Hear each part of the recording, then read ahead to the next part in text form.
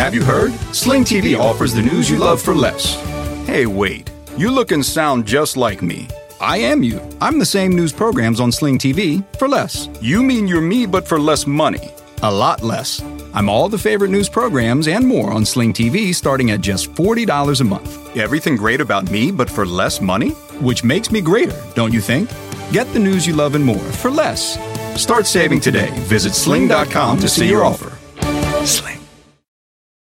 For exclusive podcasts and more, sign up at patreon.com/partnersincrimemedia. This week's Law & Order Marathon winner is Gina Kermacy from Shippick, Pennsylvania. Gina will get a marathon decal showing she watched 26.2 hours of her favorite crime show. To be next week's winner, sign up at lawandorderpodcast.com. I'm Kevin Flynn with Rebecca Lavoie and Lauren Milberger, and these are their stories. You think you know who did it, but you don't know who did it. Law and order, law and order, law and order. It's no ordinary police procedural, baby. It's the FNOG of police procedurals, baby. Law and order, law and order, law and order, law and order. These are their stories, these are their stories. Welcome to These Are Their Stories, the podcast about Network TV's most enduring crime franchise and the real-life cases that inspired their shows. I'm Kevin Flynn. Each podcast will break down an episode from either Criminal Intent, SVU, or Original Recipe. And today we're looking at Special Victims Unit, Season 6, Episode 19, Intoxicated. Psych defense. Premenstrual dysphoric disorder? PMS made her do it. You're not buying this, are you? What, that we can't control our emotions because we're premenstrual? Yeah, that's bull. Joining me to do just that is true crime author, the host of Crime Writers On and Netflix's You Can't Make This Up podcasts, Rebecca Lavoie. Hello, Rebecca. Hello, Kevin. How are you?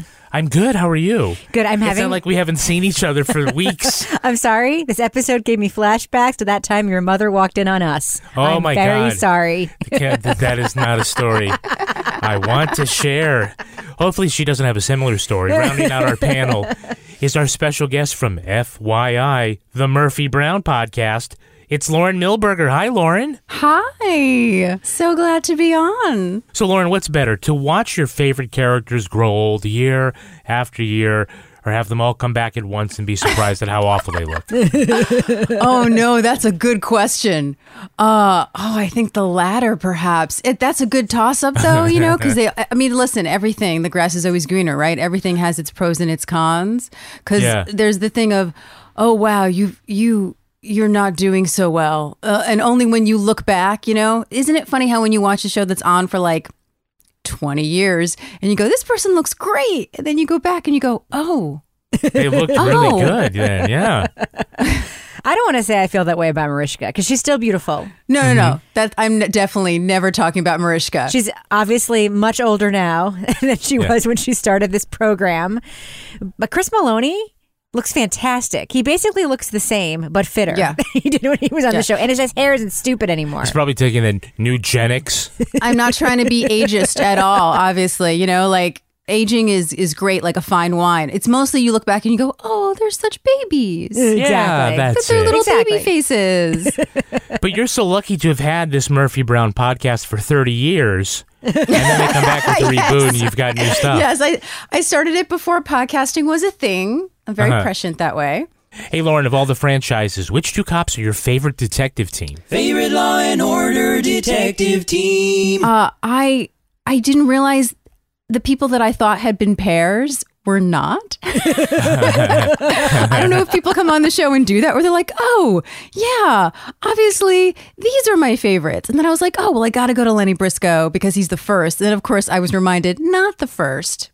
Yep. Oh. I decided to go with Olivia and Stabler. Maybe just because it was like right in front of my face, because I think as a pair, they're just so great. They have great chemistry. They play well off each other. They balance. Whereas everyone else I picked, I was like, oh, I don't know if I really like the other person per se that they're with. Like, they're fine, but the two of them, like, you can see why, particularly in this day and age, Law and Order feels a little bit like an old formula. And I say that with the most love in my heart. But I think it's Mariska Hargitay particularly, and obviously, Maloney before that, who's kept it going. And Munch and Ice-T. I mean, you gotta love them. Oh, yeah. How can you not? And who is your favorite prosecutorial team? Favorite Law and Order District Attorney Prosecutorial Team. I mean, absolutely right off the bat, when I think of Law and Order, I think of Sam Waterston. Yeah. Mm-hmm. Like, he's just like my staple. And it's been so great to see Sam Waterston go from that to the newsroom to Grace and Frankie, where he's so goofy. I mean, I saw this man in Shakespeare in the Park, and he's like so goofy. And he just has such a really great range, but he has this gravitas, you know. He's kind of like a warm bowl of oatmeal. So he's comforting, but also like a staple. I think you're thinking of Wilford Brimley. Yeah. Maybe. I don't know. All right, now let's look at the first half of this episode, SVU, Season 6, Episode 19, Intoxicated. Well, that was a boner shrinker. Mom burst in on teenage Carrie and her 21-year-old boyfriend, Justin, fooling around under the covers. Mrs. Denise Eldridge calls the cops to say her daughter has been raped. But Carrie says, well, they never even had sex. Those two are like magnets, Romeo and Juliet. Yeah, except Juliet's too young and Romeo's too old. Any chance we can get Romeo's parents to put some pressure on him? No, they died in a car accident 2 years ago. Wouldn't matter. Neither one of them's ever going to admit that they did anything. Well, unless Mom was in bed with them and saw what they were doing, there's no rape case. Benson and Stabler say they're not going to arrest Justin just because they don't have any proof it was rape. Denise says, you want proof? I'll give you proof. She drags her daughter to the ER to get a vaginal examination. Carrie continues to protest, and so does Benson. Well, that's when attorney Simone Bryce magically appears to shut it all down. But it seems it's Mrs. Eldridge who doesn't know the meaning of stop. She tries to get SVU to run DNA from Carrie's sheets and then demands Casey arrest Benson and Stabler for not arresting Justin. Well, she's not going to prosecute, so the detectives go to the apartment to give her the bad news. That's when they enter, and they find Mrs. Eldridge with her head bashed in. Earlier, Justin had been seen forcing Carrie into a stolen getaway car. Fearing she's been kidnapped, Benson pleads with Simone Bryce for any information on Carrie's whereabouts, but the attorney won't help. So instead of, putting out an APB, Casey gets a warrant for the call record of the lawyer's phone. Justin's cell phone pinged off towers leaving north of the city.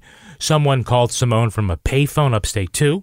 So going on all that solid evidence, Benson and Stabler take their time machine Chevrolet and go to Devil's Asshole, New York.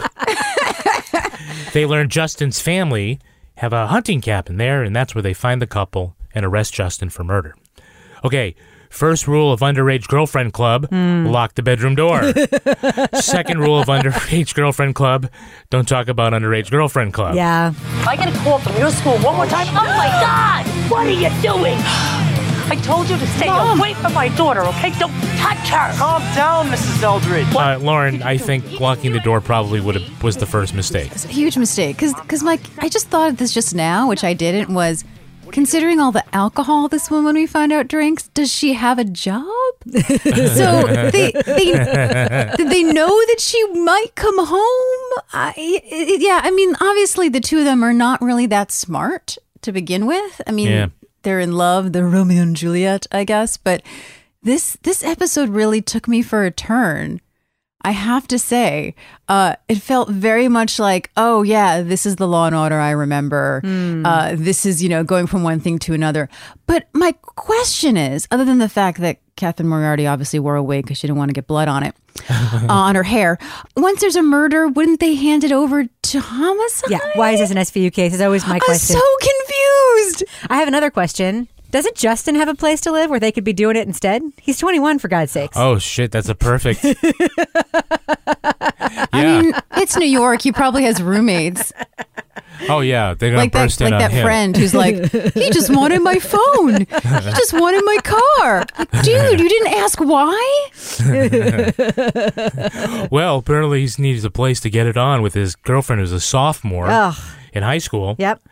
So apparently you say a lawyer's name 3 times in the mirror and she appears. Yes. Carrie Eldridge? This is a treatment room. Who are you? I'm Simone Bryce. I'm Carrie's attorney. Carrie's what? Her attorney. Carrie doesn't need an attorney. I'm a lawyer for kids, and I heard that you need help. Heard from who? Anybody taken aback by the genie that was Simone Bryce? We find out why later. Yeah, she that's the appears, thing. because Olivia called her. She called her, yeah. She called her Simone phone. The Simone phone. She has like a little red phone on her desk. She pushes a button and Simone is like, poof. It's a burner. Exactly. She snaps it in half after she uses it. I have to say, that's the one thing I did actually kind of like. I liked sort of the roller coaster that Olivia went through. Where she's like, I trust you, I don't. I can't believe I did. I can't believe I didn't. Oh, it's all about me. Well, speaking of being all about me, it wouldn't be a discussion of statutory rape if Stabler didn't somehow make it about his daughters. Exactly. It's always about his daughters. Always. I just keep thinking of my daughters in bed with a 21-year-old. Ew. I always do that with men. Ew. It's like men can't seem to relate in stuff like this unless they have a daughter or a sister. You know, like maybe it's just not a good thing for him to be having sex with a 15-year-old. You know why, Lauren? Because it's literally the patriarchy. That's why. Yeah.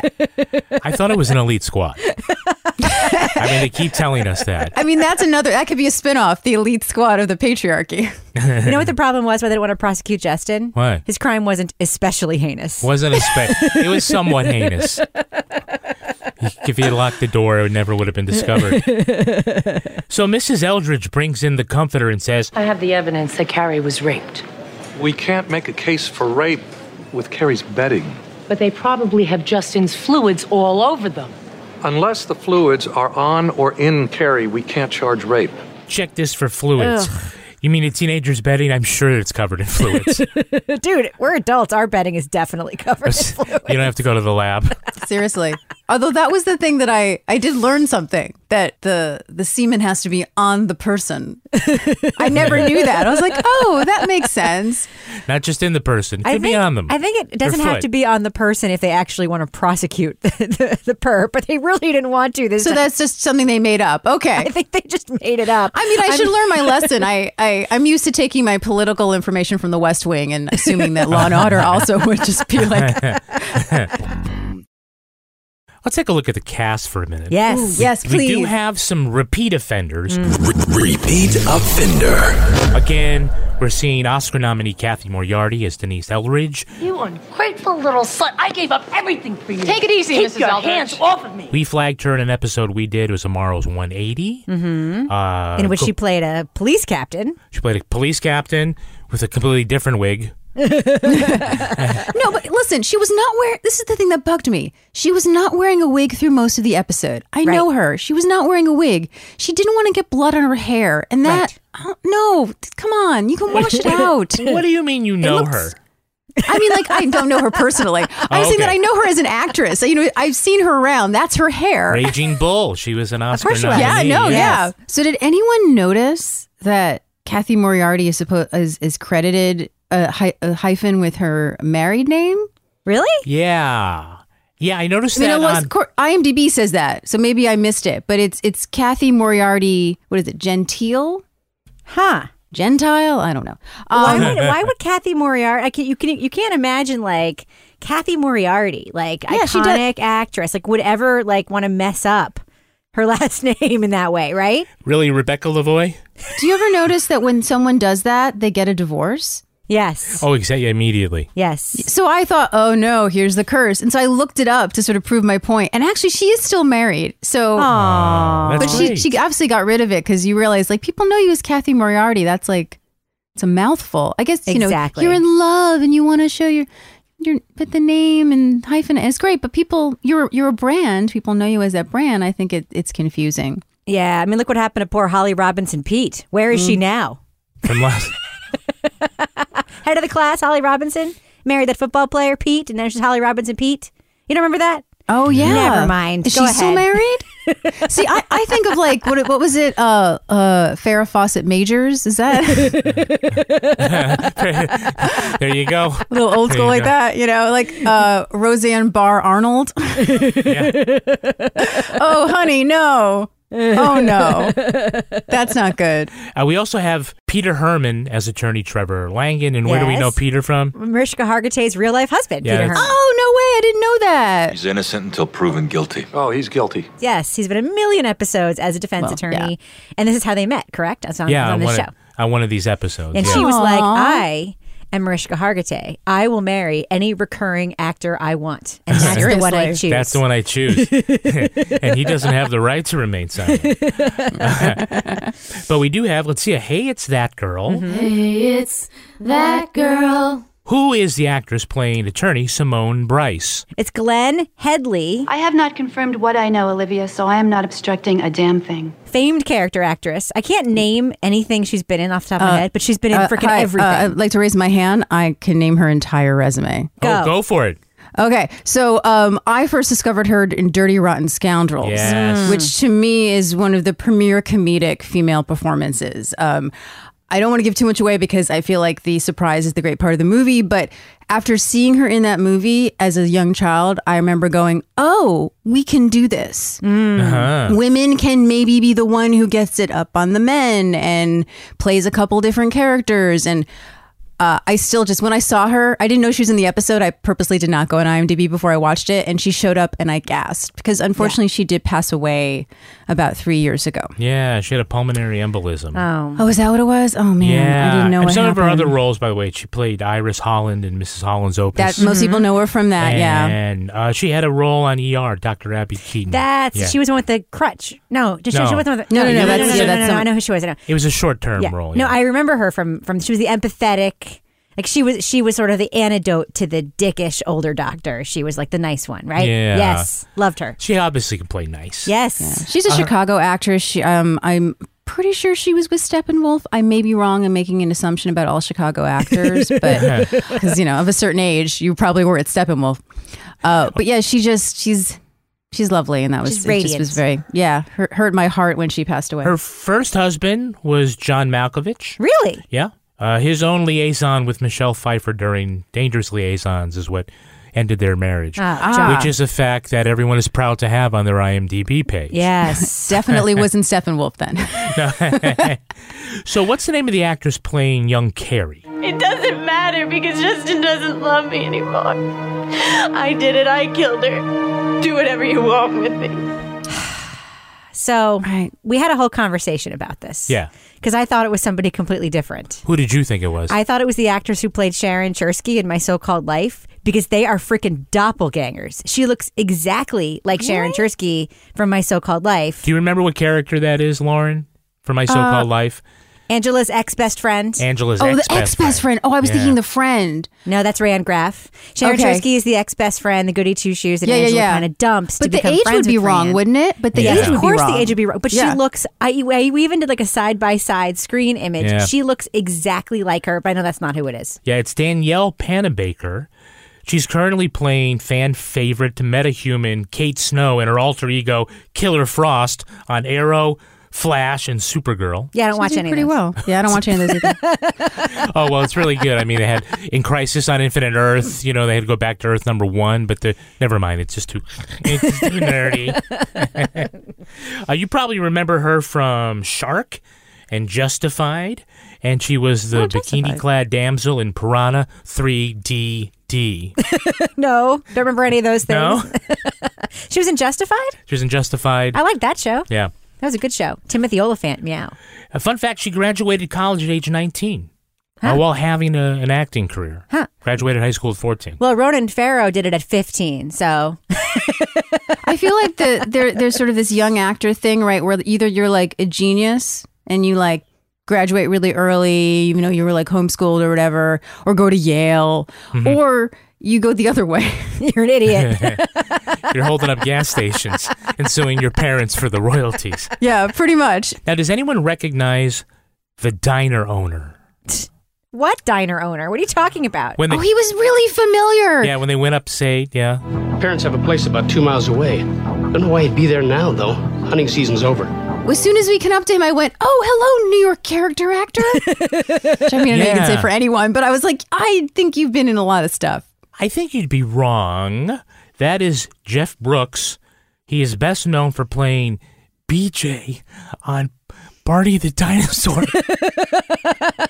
You mean like the other dinosaur? Yeah, you'll remember BJ as the yellow Protoceratops with the Chuck Taylor high tops and the jaunty red baseball cap. Yeah, whose name was BJ. BJ. Which wasn't gross at all. Yeah, he was the body actor. He's 5'6". Okay. So Obviously, you remember him from that part. When he's wearing a mask and like a full body dinosaur costume. He turned a certain way. It was He has to be in other things, Listen, right? It's very in right now to do that. Very social distancing. Yeah. I think it was Kevin Pollak had this comedy bit about being the agent for the actor inside the Barney costume. Like what leverage you have. Like, hey, only my guy can do that. Hey, who are you going to get who can do this little thing with the arms, the short arms? Only my guy. Only my guy. Now they're walking up to the apartment and some guy yells down, Are you the police? Yes, sir. Is there a problem? I called the precinct an hour ago about the ruckus from the apartment upstairs. Are you the police? Why? How do you know they're the police? Exactly. They just look like a couple. They look like Jehovah's Witnesses going door to door. They could be anybody. They could be on the way back from the market. They could be going to look at real estate. Their coats are buttoned up. You don't see their badges. That's the thing. Like, listen, if it was like springtime and they're not wearing their heavy coats and maybe, he could, let's just say, probably not saw the badge, like, or the gun or the thing on the anything. But the first thing I thought of was, Olivia's wearing this big puffy coat. How do you know they're the cops? Are you a rapper? I mean, there were so many extraordinary things about that moment. The second one being that the guy was like from the 1930s. I called you an hour ago because of the ruckus upstairs. It was crazy, out of place, horrible acting.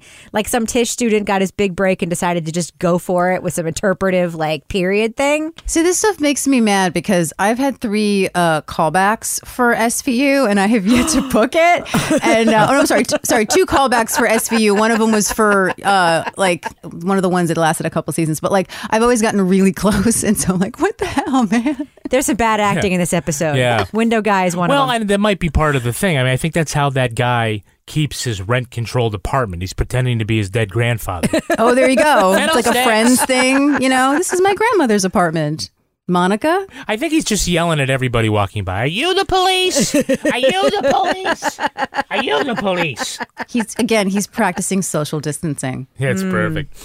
Hey, so they convince a judge to let them subpoena the phone records of a lawyer from that day. Bananas. From that morning. Yeah. Bananas. But they can't check to see if Justin owns any property in the general direction he's escaping. He's 21. He doesn't own property. His dead parents do. I barely owned a slice of pizza when I was 21. Yeah, and somehow they can say Volvo, but they can't say LoJack on this show. What's going on with Isn't that interesting? I find it so funny. Tracker? It's like what the hell was it? Yeah. Like when you watch The Good Wife and you're like, it's Google. ShubHub is Google. Come on. Why can't you say Google? Oh, The Good Wife is the bane of our podcast. I'm sorry. I love it. So what was Justin's plan? To go work in that diner forever? I don't know. What was his plan dating a 15-year-old who apparently is bananas? What is his plan generally? He's in love. Also, where did they meet? On the playground? Instead of Tinder, kindergarten? Kinder. Oh, that's... Oh, it's bad. That's real bad. I mean, I guess... Listen, no one's really thinking about this but us, but this is what I love to do on my podcast, is to just go into the backstory that doesn't exist. We could assume that her mother's drinking all the time, so she's maybe going out to clubs. Yeah. Maybe he didn't know she was 15, even though she does not look like she's 21. Nope. Very sorry. Yeah, met at a club, and then he was already in love with her before he found out that she was 15. So in love. Got so in love. I'm not saying I would want to be a 15-year-old dating a 21-year-old. I think that's really gross. Mm-hmm. But really, don't we all want someone to look at us the way Justin looks at Carrie in this episode? I'll yell to you through the concrete wall of the police interrogation room to let you know I still love you. I love you, Carrie. In case I never see you again. Remember what we said? Wait, what did you say? Remember he says that? Remember what we said? What? What did you say? Pounding through the wall. That was some real Romeo and Juliet shit. Just remember we said we'll lie for each other? Isn't the whole point of those walls being cinder block that shit doesn't work? You can't hear through them? Have you heard? Sling TV offers the news you love for less. Hey, wait, you look and sound just like me. I am you. I'm the same news programs on Sling TV for less. You mean you're me, but for less money? A lot less. I'm all the favorite news programs and more on Sling TV, starting at just $40 a month. Everything great about me, but for less money? Which makes me greater, don't you think? Get the news you love and more for less. Start saving today. Visit sling.com to see your offer. Sling. Now let's look at the second half of this episode. Under questioning, a love-struck Justin says he didn't kill Denise Eldridge, and Carrie is standing by her man. You have to tell me what happened.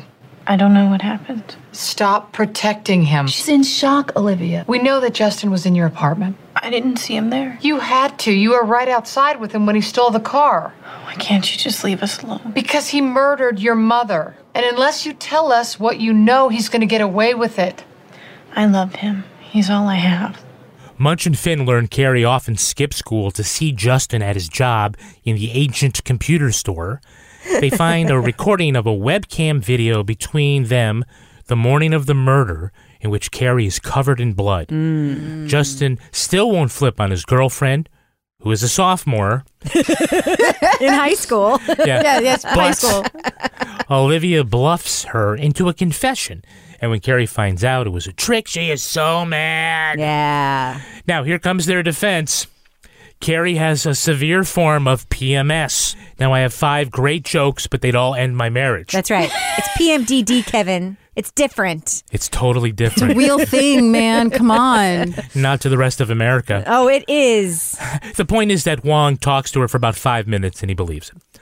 At trial, the defense is preparing to call Warner, not to talk about premenstrual dysphoria, but about whether the mom was an alcoholic. Benson returns to the apartment and finds vodka bottles hidden everywhere. But Stabler makes the key discovery of Carrie's hidden birth control pills. It shows at the time of the murder, she was on day 6 of her period, the only week of the month when she wouldn't have those PMS symptoms. Carrie admits to killing her drunk mother in a fit of rage. Later, Benson tells Novak when she was 16, she'd fallen in love with one of her mother's 21-year-old college students. During their own quarrel, her intoxicated mother came at her with a broken bottle of vodka. She escaped and got help from then-law student Simone Bryce. Though the murder conviction is almost assured, Casey offers a last-minute plea to Carrie. Simone asks, why the last-minute show of mercy? To which she motions to Olivia as if to say, she owed you one. The circle of life. So even the city's premier child legal advocate, Carrie, falls for the oldest cop trick in the book. What, being lied to by cops? Yeah, you got ratted out. Yeah. What? And then goes into, you bitch, you bitch. You lied to me? She can't do that, can she? They do it all the time. That's why I told you to stop. You lying bitch! I hate you! I hate you! I hate you, you lying bitch! It's like, oh, goodness, hi, okay. What did you think? You got some rage. Yeah, she did. Justin, man, I got to tell you, as creepy as I think it is for a 21-year-old date a 15-year-old, I mean, he's got to be kind of like a saintly dude, right? Not only is he committing like statutory rape, but he's doing it with someone who just flies at you clawing randomly, like out of nowhere. He's such a gentleman. He's waiting for her. He has not touched her, and he's not even like in one of those promise clubs. Oh, come on. They were boning. They were 100% boning. He made the golden promise. She had birth control. Absolutely. You're not. Listen, they were together for long enough for it to be like, well, I got birth control just just in case. You didn't just meet. Like, they're naked in a bed. Yeah, instead of being the evidence that she was on day 6 of her period, isn't it evidence that they're fucking? Yes, it is. It's also evidence that they're That's what I thought they were going to say when they found it. I was like, oh, we're going to go back. That's why they're still on the case, because we're going to go back to a statutory rape thing. Nope, still murder. Just the murder thing. Now, at trial, they asked Justin whether Carrie killed her mom, and he says, Justin, did Carrie tell you she killed her mother? Answer the question, Mr. Sharp. I don't want to. Oh, you can do that? No, that's why he was held in contempt of court. They'd have to be married, but of course she's 15, so they can't get married. Right. Well, I mean, in New York State.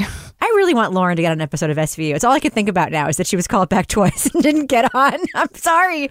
I'm just stuck on that. Yeah, I wonder, were you going to be a victim? Do you know which episodes you were called back for? I'm sorry, I'm derailing this whole thing. I can't stop thinking about the fact that you said that. You'd have to cut it out, but I can tell you. So there was Yeah. Okay, so the point of the story is you got to work on your I found a dead body face. Yes, I do. I mean, that's every episode, right? Yeah. I mean, they always have somebody like that. or my boyfriend. But I love him.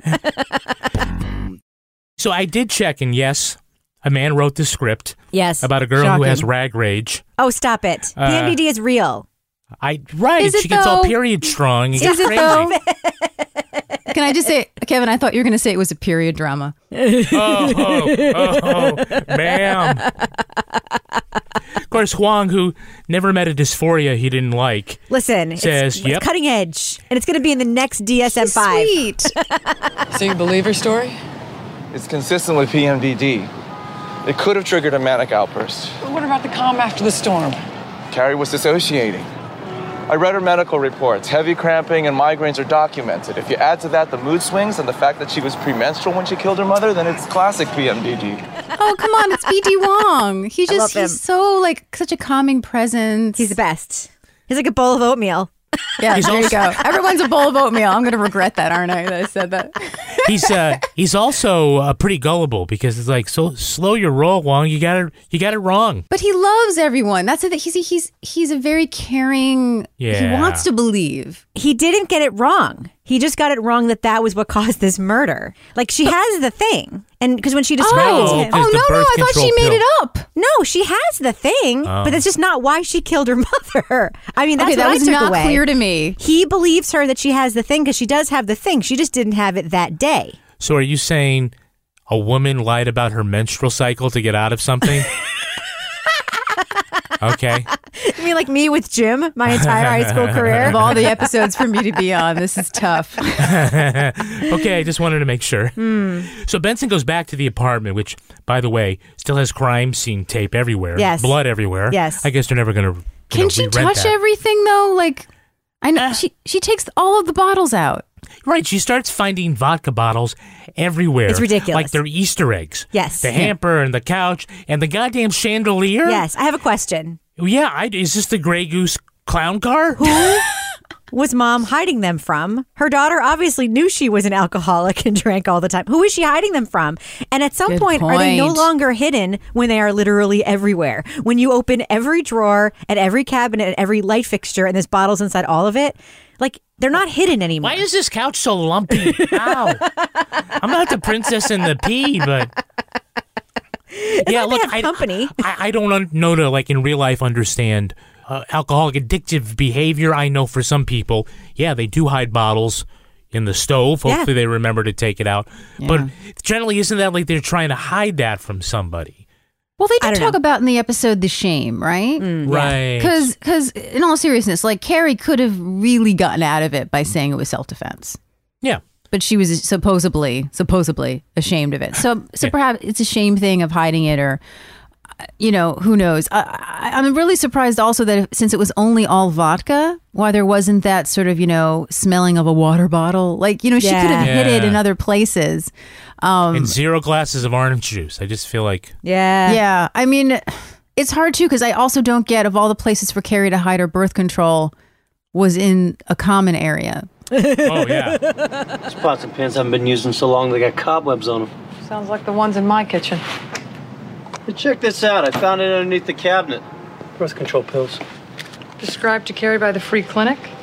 Carrie was on day 6 of her period. Like, I give her props for taping it above. I think that was really smart. But you do that in your own room. That's right. Say, this is the one place Mom isn't hiding bottles. Exactly. Yeah. Unless, of course, her mother always, like, you know, ransacked her room. So she was looking in more places. By the way, this had been a murder scene with about 20 detectives there. They didn't find one goddamn bottle. Nope. And they were literally everywhere. Well, I mean, they weren't looking. I mean, real, like, are you looking for that? They know what the murder weapon is. So would you really be looking in the hamper? This is when everywhere? the trial was happening. This was not like the day after the murder where, like, they hadn't, like, looked yet. You know what I mean? Yeah. This was But the why? trial. I'm seriously asking, like, but if you were like, all right, well, we don't need to look for the weapon. We know what happened. Why would you search the whole place? Well, I mean, I just see, like, in other episodes, like the crime scene people say, you know, well, we found semen behind the refrigerator. Right. So As one does. As one does. But we missed 57 bottles of vodka. Everywhere. In every drawer. We just didn't know what we were looking for. By the way, you know that Stabler's biggest fear in the world is to find his daughter's hidden package of birth control pills in the house. Kathleen, we need to talk. He's definitely a guy with a shotgun. Figuratively, obviously, because it's, No, he actually does have a gun. Remember, he obviously has a gun.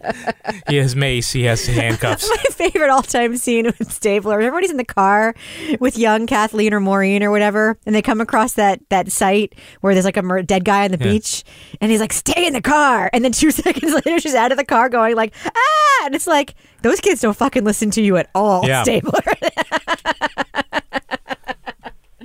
So there is this scene with Benson and Novak at the bar where she explains a story about her mother, and it closes the loop on 2 plot points we talked about from season 1. First, in that little lead episode, Olivia had said she had a romantic relationship with an older man. How old were you? Almost 17. And he was? Older than 17. About as old as I am now, and I'll tell you something. I couldn't have loved him more. Yeah. And it was true love, and, it was seemed like not very Olivia Benson, but, that was 20 years ago. Young, yeah. And we know that her relationship with her alcoholic mother had been strained. They'd been estranged. But we hear the story of sort of how it ended. She found out, and she told me that if I didn't stop seeing him, that she would have him kicked out of college. She was halfway through a bottle of vodka, and she dropped it. And then she picked up the jagged edge of the bottle, and she came at me, screaming, "I'll never let anyone else have you." And so I kicked her, and she went flying across the room into the wall, and she slid down to the floor. You didn't kill your mother, Olivia. I know what it's like to want to. Of course, except with the exception of that very nice lunch they had in the pilot episode. Where they're both drinking wine? Yeah, where they both retconned her addiction. A lot of this was retconned. We never heard before that her mother was a college professor. I think we had. We had? Yeah, that was, I don't know. I just see retcon mania all over this thing. I really, how really can do. you, though? I mean, the show has been on for so long. It's in so many universes. It's so many different writers. I mean, I'm a big fan of having a Bible. You're supposed to have a Bible, but how the Bible must be huge. By now, yeah. Yeah. You know what they should do is for shows like this is they should hire a fan to be the Bible. You mean like the Law and Order Wiki community that we use to make this stupid podcast? Yeah. Pay people for this. Have you heard? Sling TV offers the news you love for less. Hey, wait, you look and sound just like me. I am you. I'm the same news programs on Sling TV for less. You mean you're me, but for less money? A lot less. I'm all the favorite news programs and more on Sling TV, starting at just $40 a month. Everything great about me, but for less money? Which makes me greater, don't you think? Get the news you love and more for less. Start saving today. Visit sling.com to see your offer. Sling. Walmart Plus members save on meeting up with friends. Save on having them over for dinner with free delivery with no hidden fees or markups. That's groceries, plus napkins, plus that vegetable chopper to make things a bit easier. Plus, members save on gas to go meet them in their neck of the woods. Plus, when you're ready for the ultimate sign of friendship, start a show together with your included Paramount Plus subscription. Walmart Plus members save on this plus so much more. Start a 30-day free trial at walmartplus.com. Paramount Plus Essential Plan only. Separate registration required. See Walmart Plus terms and conditions. All right, let's take a look at the real-life story that inspired this episode. Yes. It's time for Ripped from the Headlines. Can't wait. You think you know who did it. You think you know who did it. But you don't know who did it. You don't know who did it. Ripped from the headlines. This story takes its cues from the 1998 murder of Vicki Robinson. The 49-year-old Florida woman had been quarrelling with her daughter about her new boyfriend. Investigators say she planned to send 15-year-old Valessa Robinson to reform school due to her wild ways and relationship with ex-con Adam Davis. After doing drugs, Valessa, Davis and a friend named John Wispel concocted a plan to kill Vicki. Her daughter helped hold her down while Davis injected her with a syringe filled with bleach. When that didn't kill her, he stabbed her to death. They stuffed her body in a rubbish can and left it in the woods. The three took Vicky's credit cards, fled the state, and went on a drugs buying spree. They were captured after a high-speed chase in Texas. The three defendants maintained their solidarity until Wispel cooperated with authorities. Vanessa Robinson served 13 years in prison, and John Wispel was released this past October. Adam Davis was convicted, but his death penalty sentence was vacated in 2017. Prosecutors plan on asking a jury to reinstate the sentence.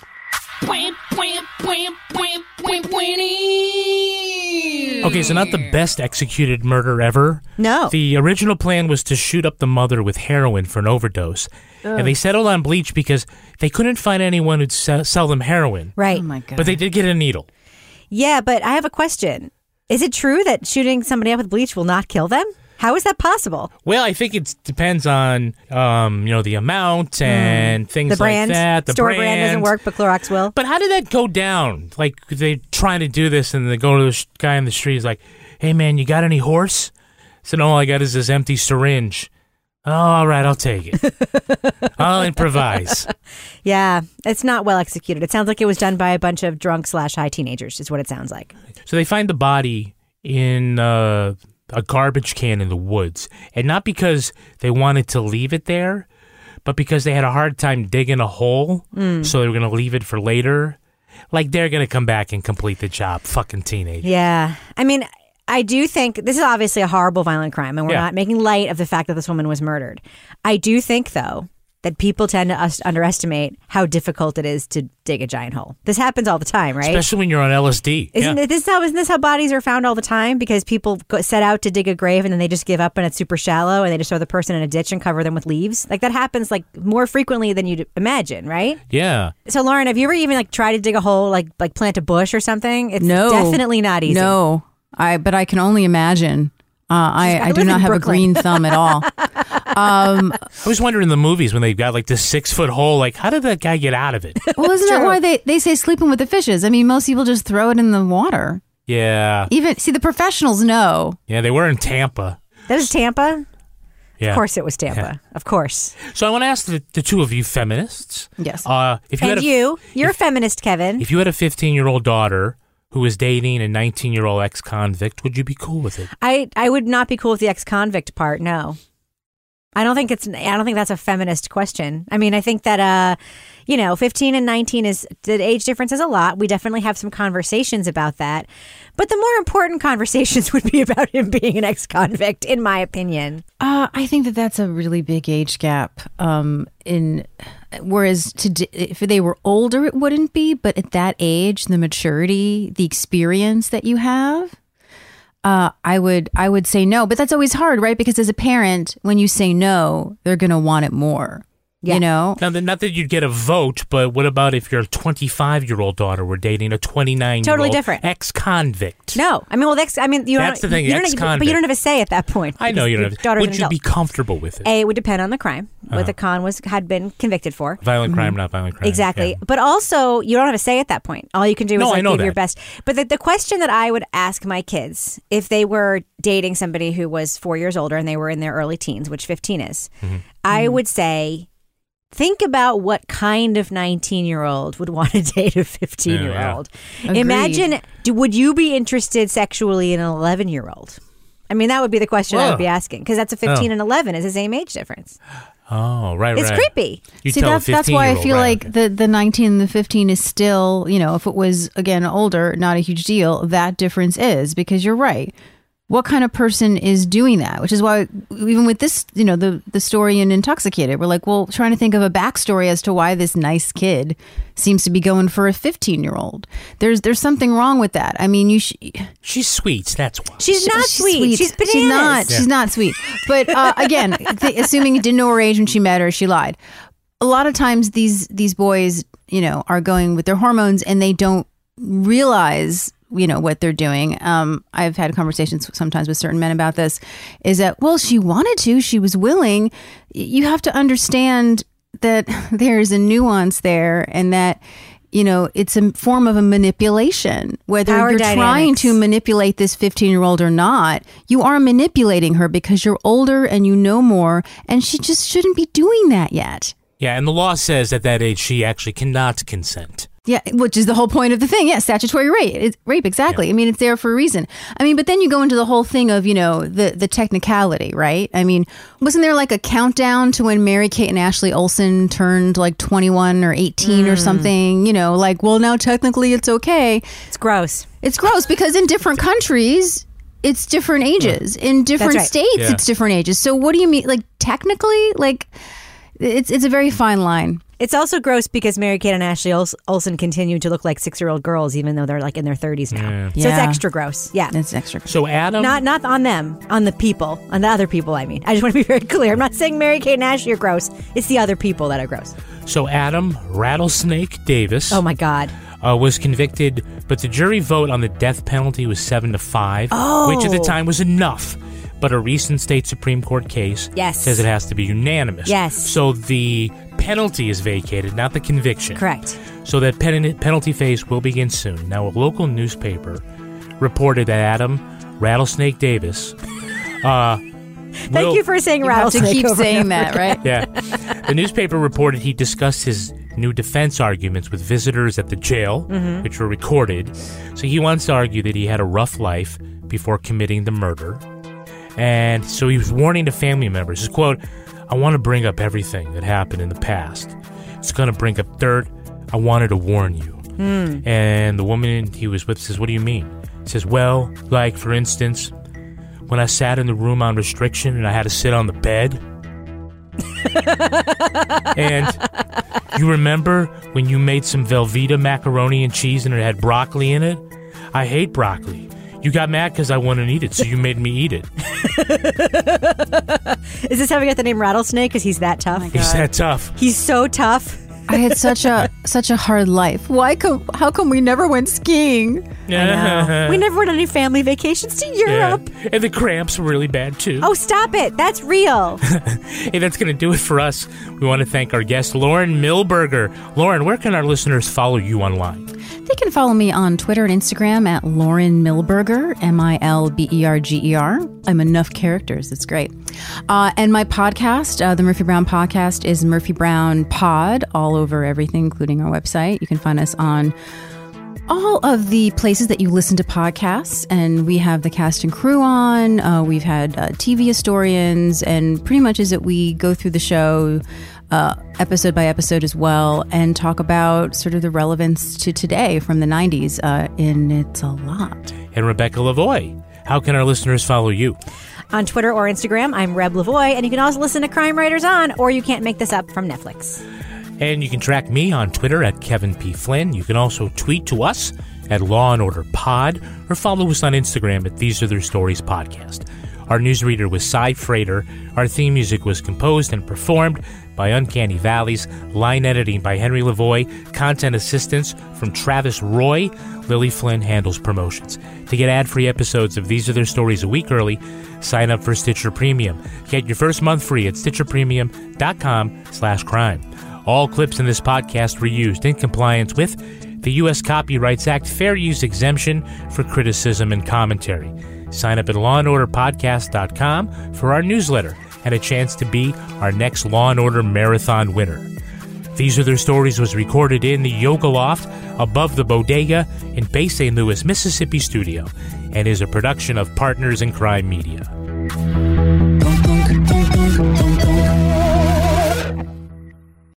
Partners in Crime Media. Walmart Plus members save on meeting up with friends. Save on having them over for dinner with free delivery with no hidden fees or markups. That's groceries, plus napkins, plus that vegetable chopper to make things a bit easier. Plus, members save on gas to go meet them in their neck of the woods. Plus, when you're ready for the ultimate sign of friendship, start a show together with your included Paramount Plus subscription. Walmart Plus members save on this plus so much more. Start a 30-day free trial at walmartplus.com. Paramount Plus Essential Plan only. Separate registration required. See Walmart Plus terms and conditions.